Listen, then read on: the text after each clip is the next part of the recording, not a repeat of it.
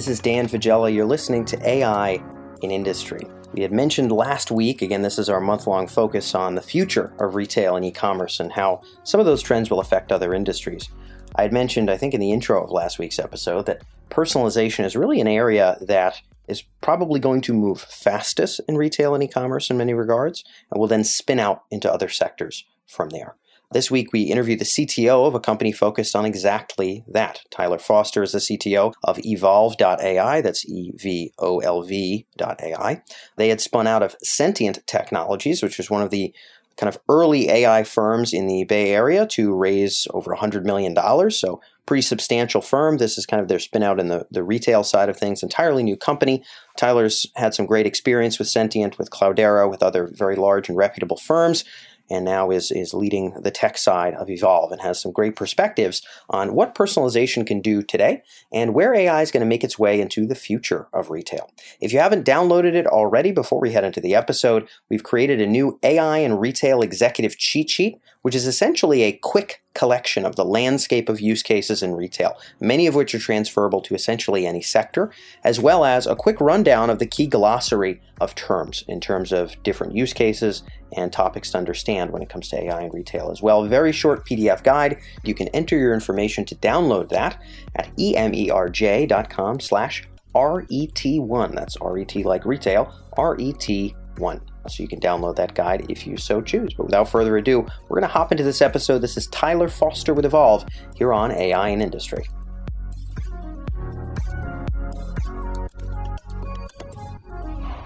So Tyler, we'll kick things off in the world of brick and mortar retail, kind of the old world of retail, if you will, and kind of get your take on where AI is influencing that space now. How is it as you see it today?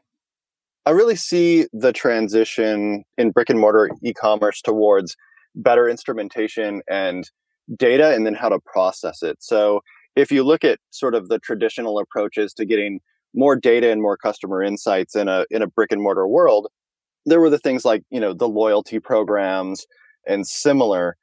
But as companies are getting smarter about the way that they design and instrument their brick and mortar locations, I think that you're going to start to see more interesting ways of extracting data, like using machine vision to be able to identify common traffic patterns throughout their retail spaces, potentially shifting from the sort of old school loyalty card towards doing more with facial recognition and ad targeting within the retail spaces. I think that being able to do more with buying patterns, as far as people who bought this product also bought those, being able to take some of the learnings that we've had from e-commerce retail around how to educate users on new products. And you'll see a lot more of that sort of go live inside of these physical spaces. I also think that you're going to see that that's going to drive towards a simplification, that a lot of these like kind of really large, complicated shopping experiences are going to move to more simplified and maybe even brand focused experiences going forward. Actually, that last dynamic, I guess, is one that maybe we can dive a little bit more into. But you talked about a few things here. So we talk about using computer vision to physically instrument a store, and you frame that as if, we're going to see, or these things will sort of begin to happen. Do you see those as, more into the future than today? In other words, are there areas where sectors of retail, subcomponents of sort of the brick and mortar world, where that kind of in-store optimization is happening, or is it really kind of aspirational for almost all of those players? I think that there are a few people that are starting to get it right, but I think that they're just really starting to scratch the surface of what's possible with it. Also getting the algorithms implemented and tuned properly to give correct insights is often the biggest problem with artificial intelligence. So I know quite a few stores are starting to, or quite a few brands are starting to move towards sort of a smart store concept, but I think we're still in really early days. Yeah. So you had mentioned also the personalization side of things. Do you see what has been learned in e-commerce, which is a lot? So e-commerce is definitely one of the spaces that is sort of, we could call not stodgy when it comes to AI, at least if we freeze time today. Do you see kind of the tip of that spear being what makes the initial impact in brick and mortar retail? In other words, do you see the low-hanging fruit of what's going to move in the brick and mortar world to be just the stuff that already has traction online? Or do you see it potentially also being some other things? Yeah, I think that it'll probably follow a very similar trend to what e-commerce has, which is that the macro optimizations and the micro optimizations kind of start concurrently, but that the macro optimizations tend to move to bearing fruit earlier.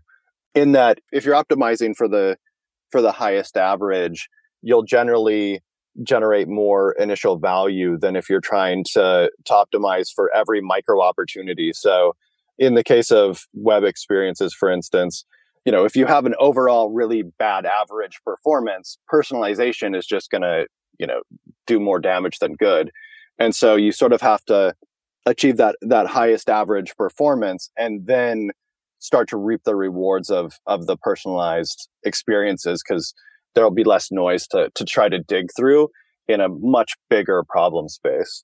Yeah, okay, that's a really interesting point. So just to poke into that, when we talk about sort of fixing sort of your baseline so that you can then layer and integrate personalization on top of it, I'm imagining a listener asking themselves, am I ready? And not necessarily knowing what to look for to know if we have the fundamentals in place to take that next personalization step. What do you think those are? What has to be baseline that's best average, I think you called it, for us to be able to even think realistically about leveraging AI? Well, I think that when you look at the way that e-commerce has moved, they'll happen in parallel, right? And the more optimized you get the general experience, I think the clearer the insights from the personalization and micro-targeting will become. There are a lot of really great best practices for retail, just as well as online experiences. And very few companies really live them, And so I think that you're going to find when you start to really instrument the stores, similarly to when you really instrument the user experience, that, there's going to be quite a bit of low-hanging fruit. And it's not like you'll just get to the optimum and then you start to personalize. I think as you knock down each of these kind of most visible problems, it will increase the visibility of the impact of these personalization and sort of micro optimization efforts. And they'll really, I think you really have to optimize both in parallel. Yeah, you talked about, and I just want to clarify the point, you talked about optimizing the macro, in addition to the micro, and then you were like the macro might yield results first or something.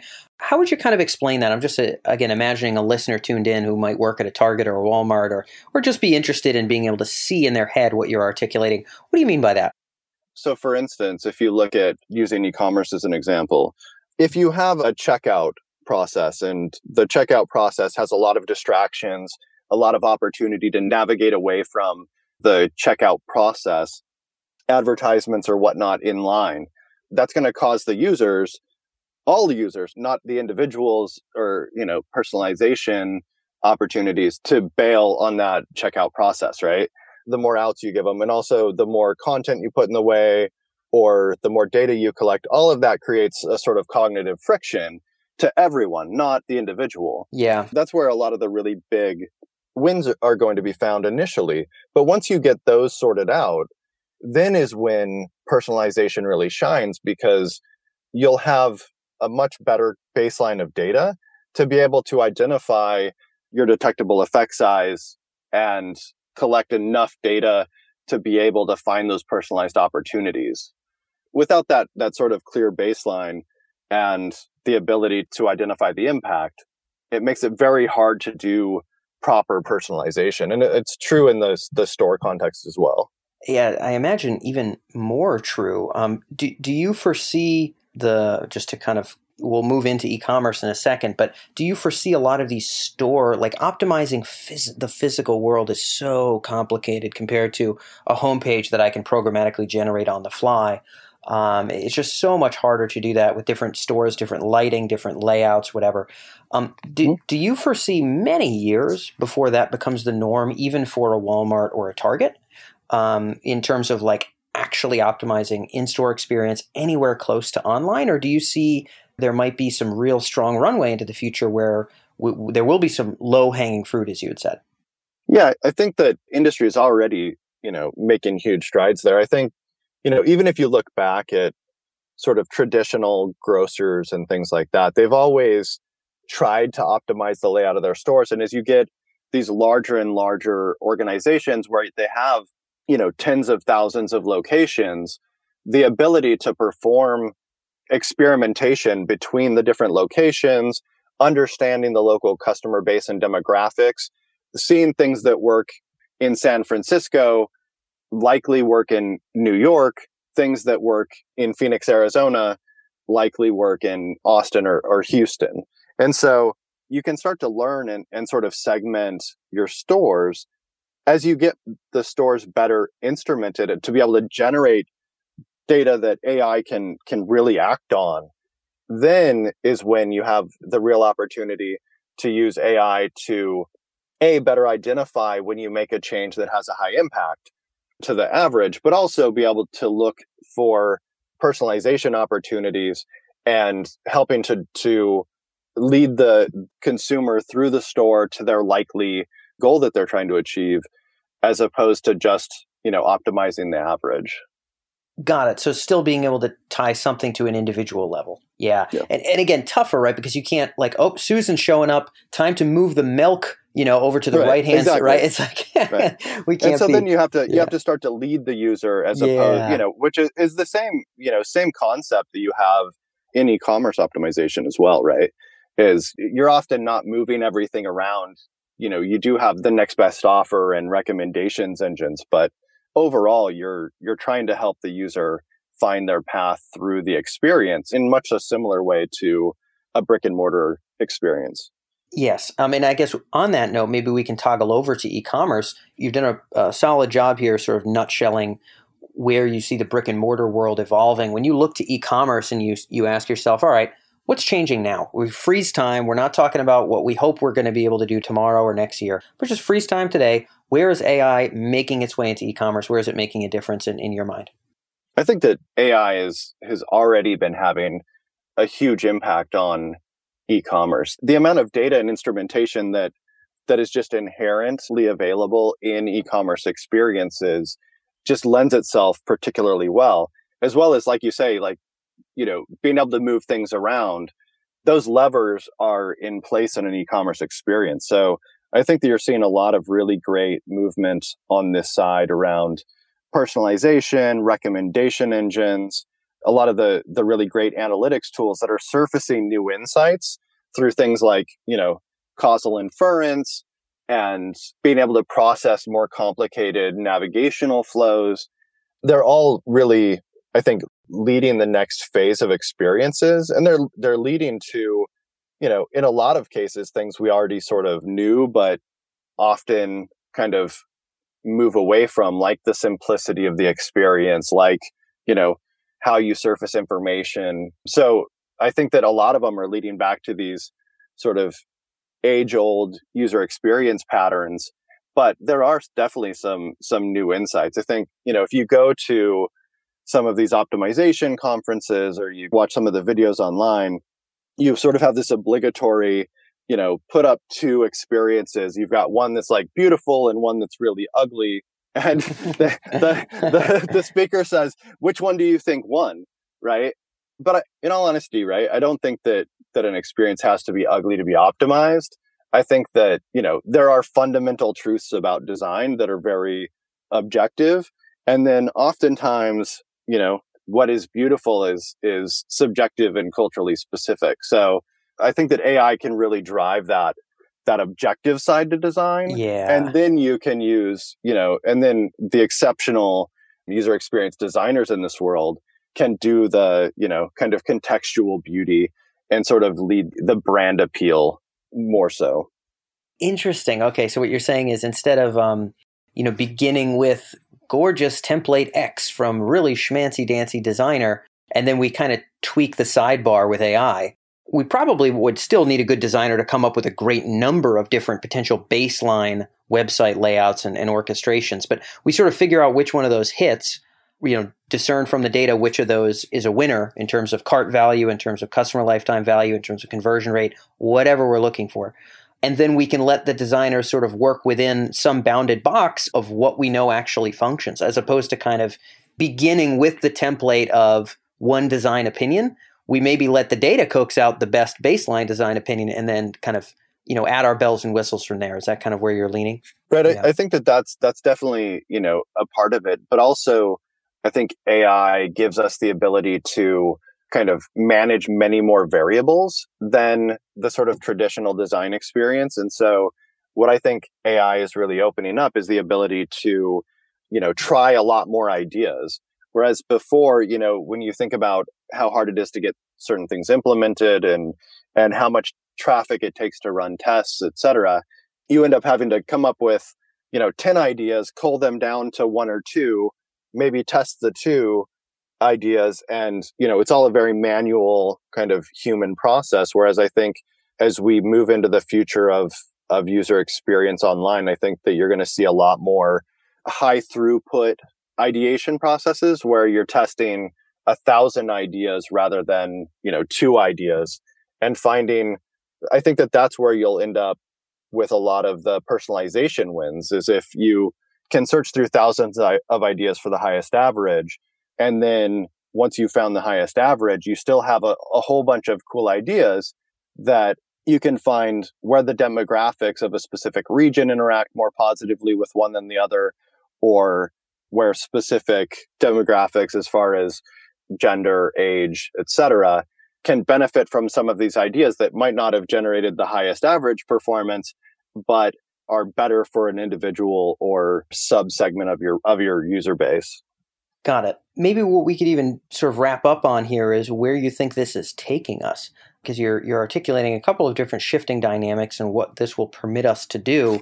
When you think about where, I guess we'll lump them together in this case. If you want to just focus on one, you can. But where you think retail writ large, online, offline, how it's shifting in the next maybe half decade ahead, what's going to be different? What will be the new normals? What's the world we're kind of walking into? How do you think about that? What's in your mind as sort of like the inevitables that this space is molding itself into? I think that if you look at retail on the whole, I think you're seeing a lot of sort of simplification and consolidation. Users have a lot shorter attention span. And so a lot of the new insights, air quote, are really moving us towards just implementing something that we sort of already knew, which is that, a simplified user experience where somebody can achieve their goal is the ideal experience. And so, I think that people will deploy a lot of really great AI over the next 10 to 20 years. A lot of it will turn out to be, smoke. Yeah. Oh, yeah. Well, a lot of it has been smoke already, for sure. Totally. Yeah. And so I think that you're going to start to see some really standout applications of AI that impact users positively. And if it goes well, I think that we'll end up in a place where users have, a simplified ability to really achieve their goal. Because anything other than that, I think ends up being destructive to the experience. Yeah, it's really, I guess it's interesting to me that you say that. I think as a vendor, you sort of have to be a good guy maybe. But, if you ask me, I think a lot of the ball game seems to be maybe introducing users to a product that they may or may not have really planned on purchasing, not coercing anybody, right? Not cajoling them in some way, but sort of like ensuring that maybe they do a couple things in addition to their goal. So fulfilling intent is one thing, but also sort of maximizing how much wallet share do we garner if they're already looking for clothes and they're here. Maybe they weren't planning that. The goal was not buy socks, but by golly, if we can sell them some of these wool ones, there's a lot of margin there. I'm not saying that that's a good thing or a bad thing. I'm just saying I could see somebody saying that bending of kind of initial intent to encompass more of the business's goals is really the trend. But you seem to really be emphasizing kind of the fulfilling of the user's goals. Is there a dichotomy there? You mentioned kind of a destructiveness. I'd love to maybe get your take. Yeah, I think users adapt, right? Customers adapt. And you'll find that these sort of bias manipulation techniques work for a little while. But in the end, people will adapt. And even, not even consciously, but just as they're exposed to it more. If you look at what online advertising was, 10 years ago versus today, users get smarter. Users are kind of infinitely adaptable. And I think that you'll always see people who want to get ahead by by cutting corners. But I think on the grand scale, the brands that will win are the ones that focus on a great customer experience, on helping customers achieve their goals, and on, customer relationships that the customer values, instead of feeling like, they got pressed into doing something that they didn't want to do. Definitely, yeah. And I'm not sure if all, of course, I've definitely bought, let's say, many dozen items on Amazon that I did not go in there initially planning to purchase, but it wasn't done in such a way that was so divergent, so weird that I kind of didn't want to use Amazon again. And I think what you're saying is if there's tricks and tools to kind of pull a lever and get somebody to throw down money that really isn't in line with their goals, that's actually losing in the long term. And I'm hoping you're right. If helping users really achieve their aims is where AI is taking us, I think that's actually not that bad of a future retail experience. So Tyler, I know that's all we have for time, but thank you so much for being able to join us here on AI in Industry. Yeah, no problem. Thanks, Dan.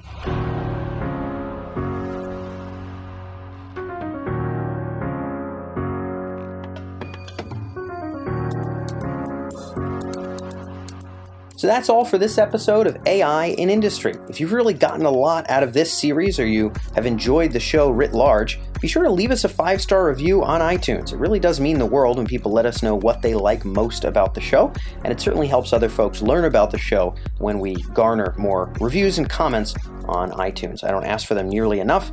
We're always grateful when we get them, and the feedback is always something we take seriously. And we love learning what people like the most about the program. So drop us a 5-star review on iTunes if you've enjoyed what you're hearing here. And otherwise, I'm going to be catching you next week as we're going to be talking about customizing copy. So can artificial intelligence actually write your email subject lines or write your social media posts for you? The answer is to some degree, yes, and in the future, much more so. That's going to be the focus of next week's episode. So don't miss out. Catch us here next Tuesday on AI in Industry.